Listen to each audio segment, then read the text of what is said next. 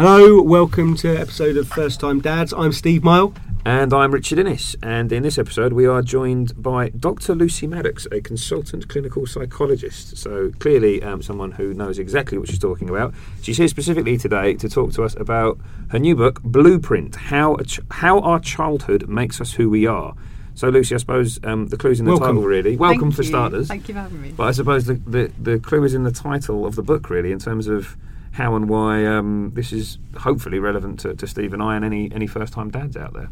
Yeah, I hope so. Yeah, the book's basically a kind of whistle-stop tour of lots of different aspects of child development that I think people should know about. So the really juicy classic experiments that help to tell us how our childhood makes us who we are.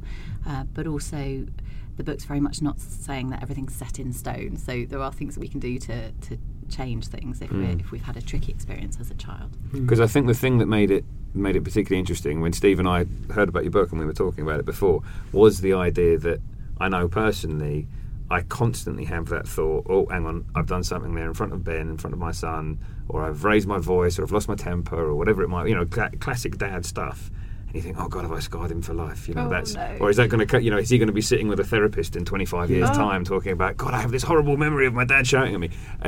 All these things, which I think hang around for a lot of dads. You tell us, Lucy, but I suspect there's a spectrum of damage that can be caused from a child that sees their mum killed in front of them through to Rich throwing his proverbial toys out of the pram in front of Ben. Absolutely, yeah, absolutely. And I think even the word damage is sort of quite a harsh one in some ways. So I have quite a hopeful point of view in that I think even if really horrible things happen to us when we're young, there's actually a lot of research on the resilience that children can have and also the positive effects that just one strong relationship, doesn't have to be with your primary caregiver, can have. So there's hope, really. There's hope. People aren't necessarily sort of damaged forever.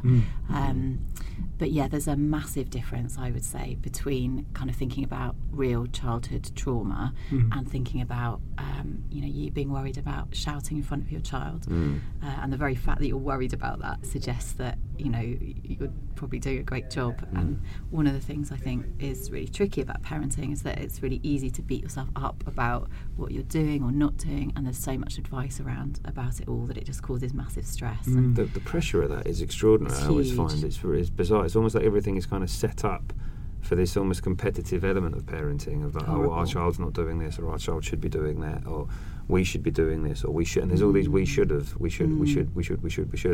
and it's it can get a little bit overwhelming at times. I think that's such an important point, and actually there's a chapter about milestones in the book, because milestones, there's so many apps and kind of wall charts and stuff now out there exactly, about Wonder Years, where it's called. We've got the one Have where you you should be doing this, and your child will be, or they don't even say your child because you put the name of the child. It's like Jackson will be this week, and there's like a little thundercloud if he's going for a tricky patch, or a bright sunshine if he's going to be, and it doesn't match up. Of course it doesn't. It's like it's like horoscopes. You can read it and find what you want to find in that. Sure. And clinically, milestones can be really helpful. So if I was doing a clinical assessment of a child and kind of checking that they were developing in a way that we would expect, I'd check for lots and lots of different milestones. And if lots and lots of milestones were out, then I might think, does this child need some extra support? Is there something else going on here? But usually for all of us, we might hit some milestones at the kind of normal age, and we might not hit others. And even as an adult, if you think about the milestones that we all get held up to, are you married? Have you got children? There's lots of expectations that when you get to a certain age, you'll be doing certain things. But actually, there's lots of different ways to live a life. And my objection to it, I think, is always that the implication is that all children are the same. And that's always my great objection, is the idea that when you, like Steve says, when you look at these apps, at 10 months your child will be. There's not even any kind of ambiguity in that. Yeah. Will be, your child will be doing this. Well, hang on, my child is not doing that. Yeah. And he might be doing that in a month's time, or in 2 weeks' time, or he might have done it a month before. Yeah.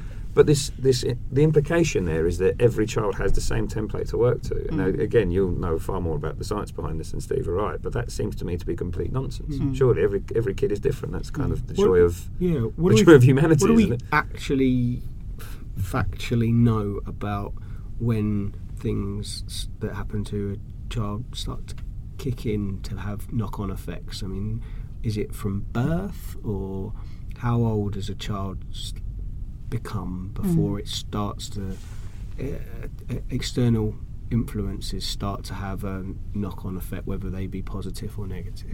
What do we know about that?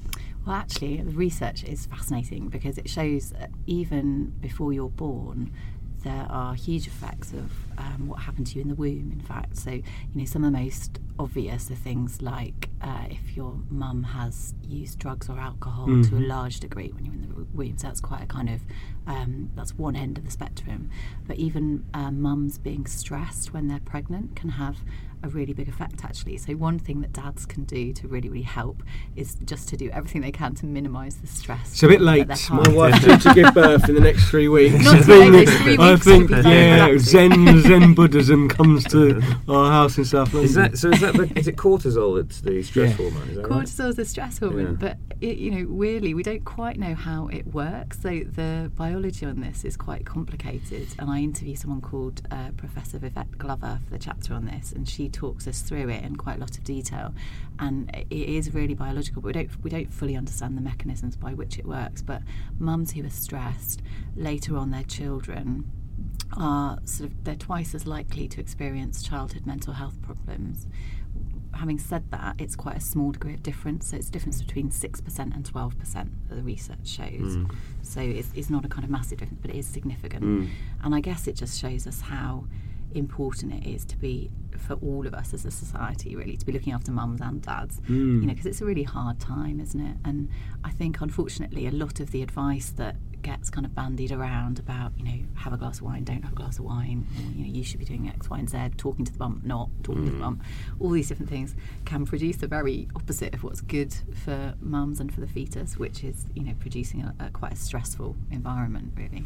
Yeah, absolutely, because again, it does seem to add to that pressure that's immediate. Where I went, and this may say more about me than anything else, but where I went to when you said that was, my good God, like, even in the fetal stage, you can be having a negative impact on your child, or a positive one. Or a positive.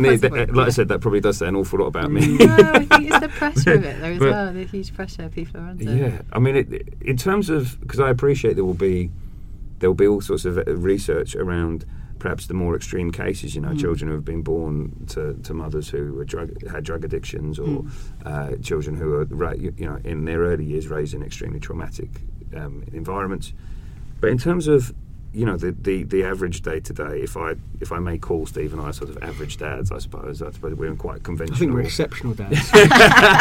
Speak for yourself. No, yeah, sorry, I do beg your pardon. But in terms of, sort of quite conventional family setups and that kind of thing, is there a lot of evidence and research that the way you parent, or kind of particular decisions that parents can make at an early age, can really have that lasting impact on a human? So most of the research is more about not kind of particular decisions, which I think is helpful, because again, decision making is quite tricky, isn't it? Sometimes the weight of a big decision can, give you sleepless nights, and which way do I go? And often actually it kind of doesn't matter, and it'll work out either way. But the research is really on this thing called attachment, which also gets talked about a lot, I think, now. But this kind of really strong relationship between a baby and its primary caregivers. So not just one caregiver, can be more than one. In fact, in Israeli kibbutzes, for example, there's loads of different caregivers, and the baby's attached to all of them. But this kind of connection that you have is really important, and the stuff that builds that, if you like, is attuned parenting and sensitive enough parenting. So recognising what the child needs and kind of mirroring that back to them in a kind of contained way, and then meeting that need as well. So it might be even recognising what emotion the child is feeling and helping them to learn to label it, and then to learn to kind of soothe themselves with it. But as long as you do that, I think the research shows about kind of 60% of the time, if your parenting is attuned about 60% of the time, then that's kind of good enough. So again, it's really important. That's the phrase. It's really important. That's a phrase from this guy Winnicott, who wrote about good enough parenting ages ago. I'm a big fan of that. I think it's really important, isn't it? Because to sort of let yourself off the hook as well. Because the more you get stressed about, am I doing a good enough job, the more you're worrying about that, and the less likely you are to connect with actually your child's experience. Because in any other walk of life, the idea that 100% is the only acceptable test result is impossible. Is nonsense. Actually, isn't it? You know, that you would say, well, actually, if you were making the right calls 60-70% of the time, you'd say, in any other walk of life, you'd say, yeah, that's not a bad ratio. That's a pretty good percentage. But somehow in parenting, it's got to be all or nothing, isn't it? Yeah. Could you give us any real life examples then that you might have come across of attuned parenting, kind of like common examples of how that would actually manifest itself in terms sure, because it's a bit jargony, isn't it? Yeah, I mean, it's as simple as, say, a child is getting really upset because they've perhaps their toy has fallen out of their pram, they've lost it, can't see it anymore, and they're kind of crying. It might be as simple as kind of noticing that and saying back to the child, you know, oh, you're upset because your toy has fallen out of the pram and here you are, you know, here's the toy back.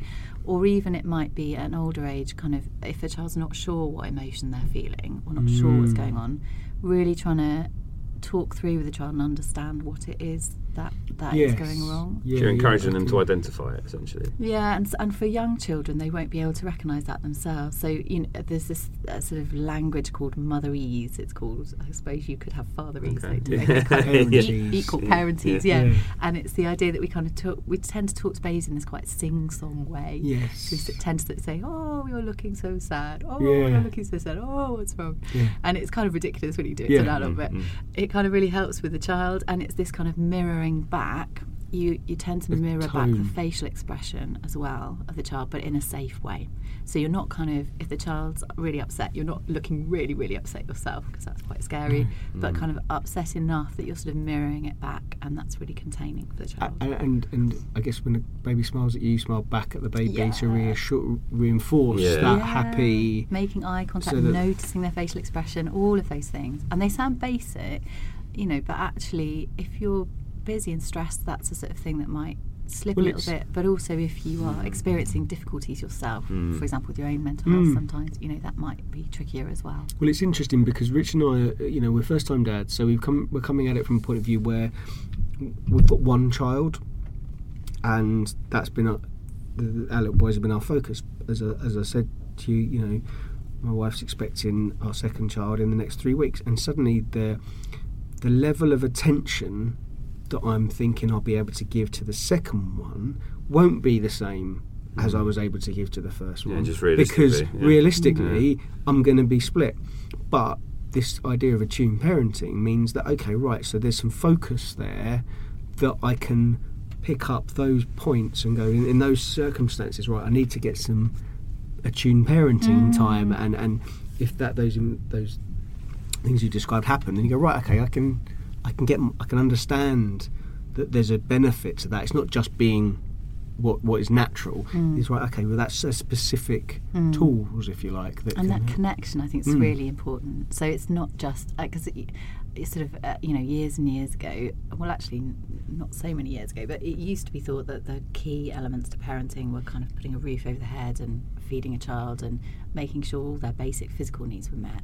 But then actually a sort of huge wave of research showed that this connection is really, really vital, actually. So, and some of that stuff comes from animal research. Some of it's quite grisly and some of it's quite nice. So, you know, really showing the importance, though, of that basic connection. And if you don't have that, that's what kind of can make you feel quite anxious. What would the animal research be then that shows? Well, without getting too in depth, I suppose. But sure. No, there's a lovely there's a bit of research about a phenomenon called imprinting, which a guy called Lorenz did with some greylag geese. So he kind of raised these geese from when they were hatched, and what he noticed was that there's this critical period with greylag geese where if you look after them at that really young age, they kind of sort of imprint on you as if you are their mum, as if you are their primary caregiver. So there's these amazing videos and photographs. They're on YouTube, actually, if people are interested.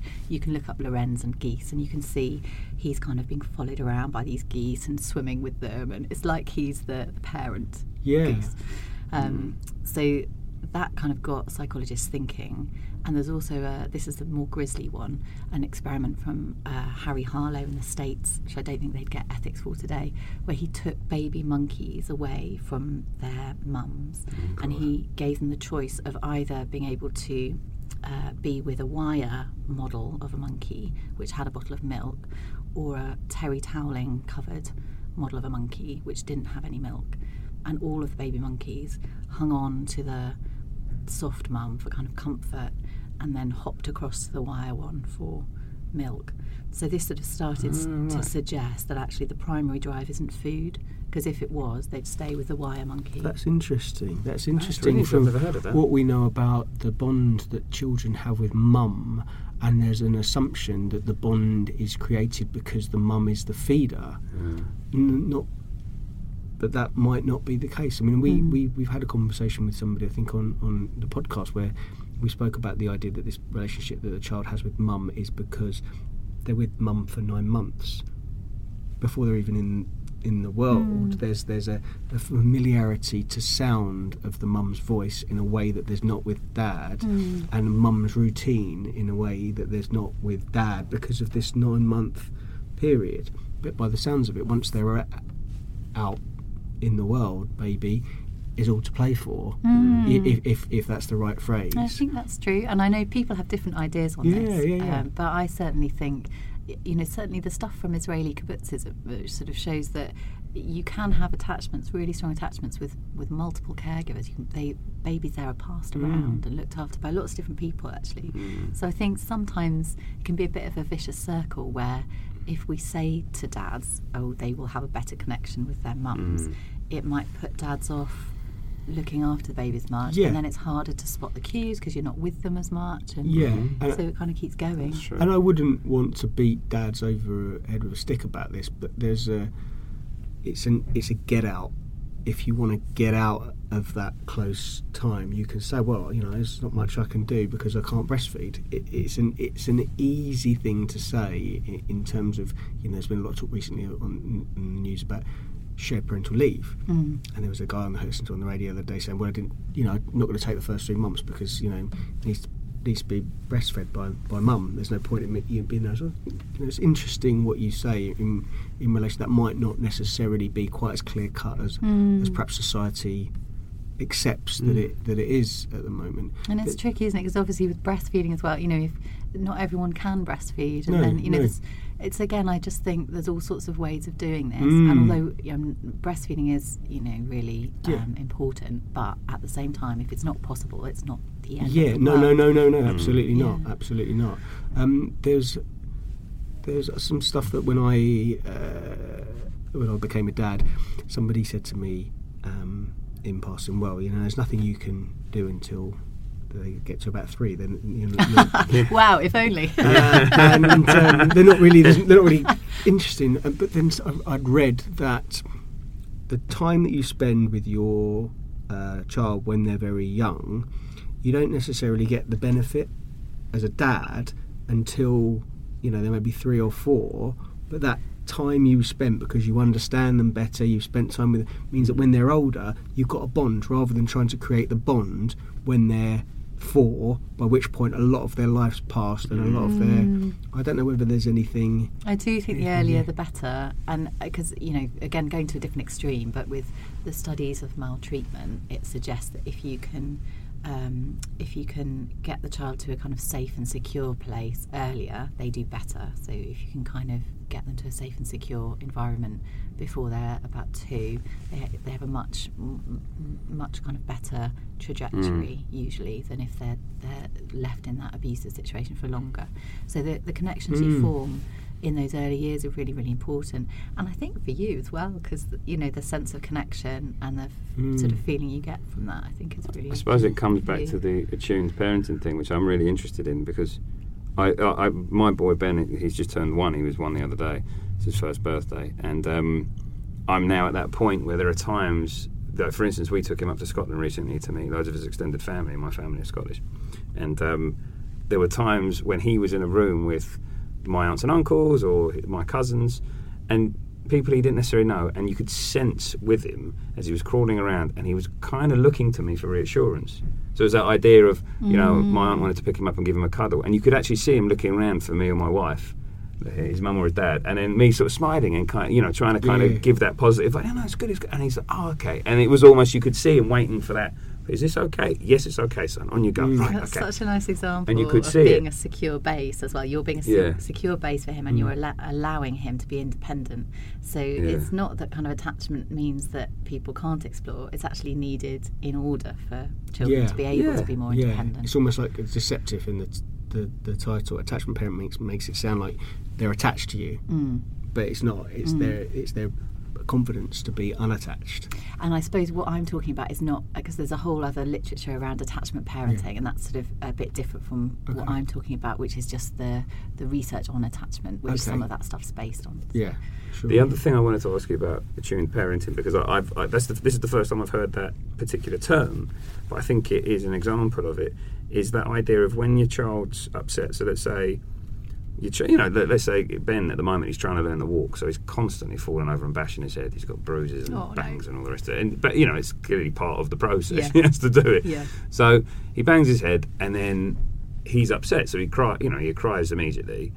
Now, what I've never been clear on is because it does seem like semantics a little bit about at what point do you say it's okay, come on, you're fine. But in terms of the attuned parenting, clearly you want to recognise that, I understand you're upset, that of course you're upset, you've banged your head, it hurts, and da-da-da. But then you also want to get to that point quite quickly where you want him to say, look, it's fine, it's all good, giving you a kiss, it's all better, da-da-da-da-da, and let's move on. So clearly if you just did that, if you just went up to him and said, come on, you're all right, nothing's wrong with you, rubbed his head, fine, that would be, I suppose, dismissive of his feelings and his emotions, which I don't want to do. You want to acknowledge the emotion, but you don't want to... Do you see what I mean? Yeah, in terms of but I think you're describing beautiful, attuned parenting there, which is trying to connect with your child on an emotional level and kind of help label that for him and say, that's horrible, isn't it? That feels horrible to bang your head and poor you. But also to then encourage the autonomy and the independence and say, but you're going to be all right, you're fine. So there have to be two stages to that response, don't there? There has to be the sort of the acknowledgement and then the... I don't know what the term would be, but the kind of helping him to move on from it. So it's almost that's always something I'm kind of aware of in those situations, is trying to have that sort of two-stage response. Yeah. I know. It's horrible. Now let's move on from it. There's different levels, though, isn't there? Also of when they bash themselves. Yeah. Because like if it's end of the day, Jackson's tired. You can tell he goes into that sort of what I describe as a last sort of 30 seconds of a boxing round of a boxer just taking a batter. You're not sure he's going to make it to the end of the round. He's slightly unsteady on his feet. He's more likely to fall over. He's a bit quicker to tears. But that's because he's knackered. He's tired and he's knackered. And other times he's racing around pushing his little trolley and he crashes into and you're like, oh, but he doesn't even bat an eyelid. Just keeps on going. So there's you hold your breath and you wait for the tears and you wait for the scream. Oh, hang on a minute. You've got right, fine, great, marvellous. Carry on. So it sounds like the it's not he's upset. Probably isn't. It's not a pain thing. It's a frustration. But then I suppose the same rules apply, don't they? In the sense that you don't want to dismiss that frustration. You want him to know that that's okay. You're frustrated. That's fine. But don't be a dick about it. And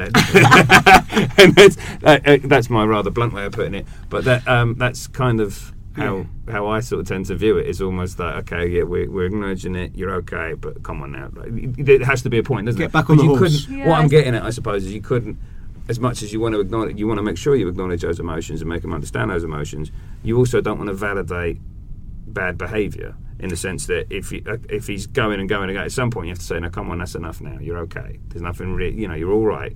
Because I've seen that with other kids, where kids will just continue to scream, but at the point where that, well, look, there's no real problem now, now you're just looking for attention. So how do you it's a where do you draw the line? Act, isn't it? And I suppose it's tricky on bad behaviour, so I'm not sure. It depends, doesn't it? I'm not sure if I would call that bad behaviour. That's probably a bad choice of words, but I'm sure you take my point. I totally take your point, and I think, because what I can hear you talking about is encouraging confidence in your child to carry on. So, rather than, it's not so much that it's misbehaving exactly, is it? It's more that you don't want them to feel so upset and get stuck in that. Exactly. That's a better way of putting it. Yeah, exactly. So you're kind of encouraging them to see that actually this situation is safe, which comes back a bit to this idea of you're sort of mirroring the emotion, labelling the emotion, but then not in such a way that you are also getting upset and lying down the floor and screaming, because that would be, that would be mirroring the emotion, but in a really uncontained way. Although you might feel like doing that sometimes. Yes, I have considered it on several occasions. Yeah. And I suppose the attention thing comes onto a slightly different realm, which is about kind of how much we reinforce behaviour with attention. And again, I think that is a bit of a balance, but it's certainly something that's worth being aware of, that the kind of most reinforcing or rewarding thing that we can do is to give intermittent reward to a behaviour, so to sometimes reward it and sometimes not. So with tantruming, which is a little bit different from this situation where you're describing him getting upset about kind of being hurt, but with sort of tantruming about kind of trying to get something that it's just not possible to get, for example, if we always reward that or every so often reward that by kind of getting the thing that we don't want them to have, that's like crack, basically. It's just really, really addictive. If for all of us, if somebody goes hot and cold with a reward, we really find that reinforcing. So the best thing we can do is to try and be really consistent. So if we're a bit far off this at the moment, but it's like the ice cream, isn't it? It's like you give them a bowl of ice cream. I want more ice cream. Well, no, you've had it. That's it. That's the end of it. Whereas if you sometimes give them more, and sometimes it's like no more. Is that what you're talking about? The confusion for the child. Well, even worse, if you say no, and then you keep saying no, but then they keep crying, and then you give them more because you just can't cope. You're at the end of your tether. Well, this is like sleep. We're getting into sort of the realms of the sleep conversations that we've had about this kind of like cry it out process that where a child cries and cries and cries, and you just leave them in their cot and let them cry, and then you go back to them. And then you leave them for a bit more, and then you go back to them, and then you leave for a bit more, and then you go back to them. And there's obviously various schools of thought about whether this works. There's so many different schools of thought on that, and I have to say, I haven't actually talked about sleep in the book at all. But it's a similar sort of thing, a similar principle, isn't it? I think perhaps why people get so. Yeah, I mean, I have to say I'm not an expert on that, so I shouldn't say that I am. No. But I think it's quite emotive, isn't it? Yeah. And I think as well, because parents are so tired. It's because of the time it happens. Yeah. It tends to be night when you're tired. Yeah. It's awful. It's like torture. Yeah. Yeah. It really and sleep is. deprivation is a form of torture. Yeah, there's a reason for it. It really, really is. One thing I wanted to ask you about, and I don't have the details to hand, which I probably should do, but I remember somebody telling Steve and I recently about a book. I can't remember if it was by some Japanese researchers, but the book that suggested... It was an older couple in America. That what you do makes no difference. Yeah, basically that parenting is almost irrelevant. Now, it seems fairly extreme, but the idea, and I keep meaning to find this book and dig it out. I've got it. Oh, there you go. Well, yeah, we're discovering all sorts on the podcast. Yeah. Steve's got the book. So basically... It was Bev Turner. That's right. Bev Turner told us during a previous podcast that this book suggests that they've done all this research around the globe in different situations, different societies, different environments, and that actually, essentially, the conclusion is that however you parent a child, that child will turn into the grown adult they were always going to be. That was basically the idea. How do they measure that? That's a very good question, and one I do not know the answer to. But I think it comes down to there is a limit as a parent to how much you can alter if your child's born with a certain personality, there's a trajectory that child's on, and there's a limit to how much you can change the trajectory of that child. I'm going to suggest. I presume you wouldn't subscribe to that view. No, I think we can influence children quite a lot, actually, and I think the environments children are in influence them. And even there's this amazing stuff called epigenetics. I don't know if you've come across this. No. It's again really biological, and I got a researcher called Charlotte Cecil to explain it to me in the book, and she describes it really well. But it's the idea that our genetics can be influenced by our environment. So our genes are expressed in different ways depending on which environments we're in. Okay. Which is really fascinating because there's always been this debate about, is it nature, is it nurture, how much is it which way, and this kind of colours in that grey area of how it almost combines the two, doesn't it? It says that the two actually work in conjunction. Mechanism for how it happens. So it's really fascinating, I think.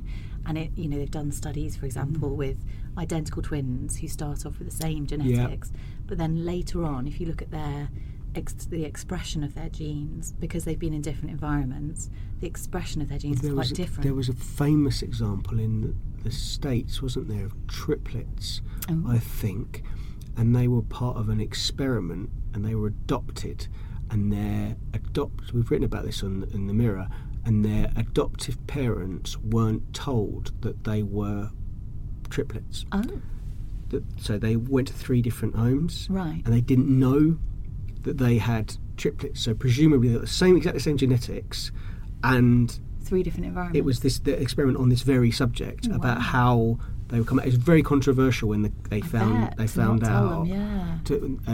an adult. So I think there's a documentary currently out about how they turned out. Yeah. One of them might have committed suicide ultimately. No, but it's exactly what you say, which is you can have people in different environments with the same opportunity or different opportunity, and we talk about it from a point of view where our kids are growing up in nice, warm, safe, middle-class environments, giving them the best opportunity to make of the raw materials that they have the best of it.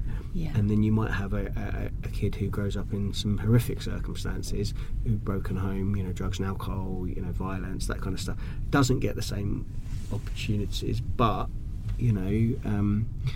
sometimes you hear of people who come from these really having amazing lives, but they tend to be the exception. But then this, I suppose, comes back to the where we started, really, in the sense of the nature versus nurture argument. Kind of where you come down on that almost is where you come down on the importance of parenting, isn't it? Because actually the nurture side of it is all about how you parent a child. And so if you believe that it's all nature, then actually you're going to fundamentally believe that parenting isn't actually as important as all that, other than to keep a child safe and well. And yet, I think actually the research shows that it's not just keeping a child. I mean, safety is really important, and keeping a child's physical needs met is really important. And some children don't even get that, and that's when really severe consequences happen. But the quality of the connection that you have with a child, and opportunities for play, opportunities for learning language, all the things, you'll be doing these things without even thinking about it, but they're really crucial actually for development. So, and even getting onto a more subtle level, things like how we talk about gender expectations with our children, how we label toys, that will all be shaping child development. It's not to that's not to layer on this kind of thick layers of guilt and sort of you've got to watch everything you do. It's not at all, because if you're anyone listening to this podcast is thinking about that already, and you've got to let yourself off the hook at the same time. And one man or one parent's perfection, in inverted commas, perfect parenting, is going to be not the same as there isn't as we constantly coming back to this on the podcast, there isn't a perfect that we're all measuring ourselves against. It's so individual. What I'm curious about is how we were parented as children, and our own experience of our relationship with parents. Does that, do we pass, how much of that do we pass on to our own kids? Because we hear stories of, kids who have horrible things happen to them as children, and then go on to be adults who do horrible things to other children. Rich and I come from family backgrounds like, secure family environments, mum and dad, together, etc. And now we're sort of in similar environments for our kids. Is that do we pass on our parenting skills to our children? There's like what we do with Ben and Jackson, is it going to have an impact on when they have kids? It's such a good question, because yes and no, which is very psychology type answer. But, yes, because all of our experiences that we have as children help to shape us as adults. But I think we have room to look back and to think about whether we want it to be the same or different. Yes. So, you can look back and think about how you were parented and make decisions. Yes. And, you will talk to your partner and make decisions about, what her background is of being parented and how you want to do this for yourselves. Yeah, we spoke to a guy earlier on today who spoke about the same generation as us. When we were youngsters, get a clip around the back of the ear and, he smacks and stuff. Slap on the legs or something. Yeah, exactly. And that's probably not going to be passed on to our children. Hopefully not, because smacking is really bad for children, actually. Yeah, exactly. So that's I won't be doing that. Yeah, that's something that won't be passed on, I guess, and that's how you describe. And Lucy, what do we know about the milestones or the points at which it's most key to focus on your behaviour around your children? I presume adolescence is important, but is there anything younger points? Where are the younger points we should be looking out for? I think, first 2 years are kind of really crucial for developing that connection. And even before the child's born, helping your partner to be as relaxed as possible, really, really important. I don't think there's really a point where it's not important. No. But teenage years are interesting because I think different things become important, I suppose, at different times. And teenage years, I think it's important to be able to try and have quite open conversations as much as possible as your child is testing different things out. So, that's a real time when they're trying to develop their independence and trying out things that they just haven't tried out before, social dilemmas that are a bit of a minefield. Yeah. And we know that in adolescence, actually, the brain is doing an interesting thing where our social reward bits of the brain are on high alert. So they're like really into getting reinforced by peer reinforcement. Yeah, so by your friends saying that they like what you do. Okay. But your prefrontal cortex, the bit of your brain that's involved in problem solving and in longer term planning, is not yet fully developed until you're about 21. So that's a kind of that's the reckless teenager. Yeah, really tricky. So is that actually the sort of brain science behind the stupidity of being a teenager? Well, it's one of the challenges I think that teenagers face, and so they need more help with problem solving than because you've got all that realise. You've got all that irrationality that comes from social and peer pressure, but you haven't got the capability yet to actually rationalise it and process it properly. So you end up. So that's the old Masai Mara warrior that gets sent off to kill the lion. That there's something in that of coming of age, of going off to look after yourself, and Well, and in a way, it sort of is rational. If you're being rewarded more for how your friendship group sees you than for anything else, then that actually makes quite a lot of sense of a lot of teenage behaviour, I think. I mean, some people disagree with that and they think teenagers, that's more of a stereotype and that it's more socially constructed than that, and that actually they're doing new things and we should just give them a break. But I think it's probably a mix of both. I do worry that actually my view of teenagers, I'm going to have to adapt my view of teenagers over the next 10 years because I have a pretty negative view of I am the classic grumpy middle-aged man sort of grumbling about bloody teenagers as I walk down the street and there's some hoodlums hanging around, which is terrible. I think they have a rough time. I completely agree. And it's almost like that kind of default setting, and I have to kind of tell myself off occasionally to just, do you know what, they're probably really nice. Yeah, actually, I think the stereotype of teenagers, is this kind of hug a hoodie type thing. But actually, most teenagers, if you think about teenagers, they're probably quite. Do you know what? I had an example getting off the bus the other day. I was coming down the stairs, and there was a kid there, and he looked, your archetypal teenager, hood up, like headphones on and all that. And I almost kind of got my heckles up, kind of ready to sort of just out of my way, young man, sort of thing. And actually, as I got to the bottom of the stairs, he looked at me and went, "Oh, sorry, mate, let me get out of your way." And he moved out. And I felt so bad. I thought, God damn, I've done it again. I've just decided that teenagers are awful, and he's clearly a nice kid. Anyway, I appreciate we're sort of breaching our time. A lot of this, some of this sounds like what I describe as common sense. Would it be, as you're parenting, you'll be aware? Is it about being aware as a parent of what's going on in your life and in child's life? So we were thinking Jackson's going to have a little sister. That's going to be quite a traumatic bit on his world. So maybe we'll pay attention to that. Jackson moved up to big nursery from small nursery. That's going to be a bit traumatic in his life. If one of us changes jobs, there's going to be some potentially stress in the house.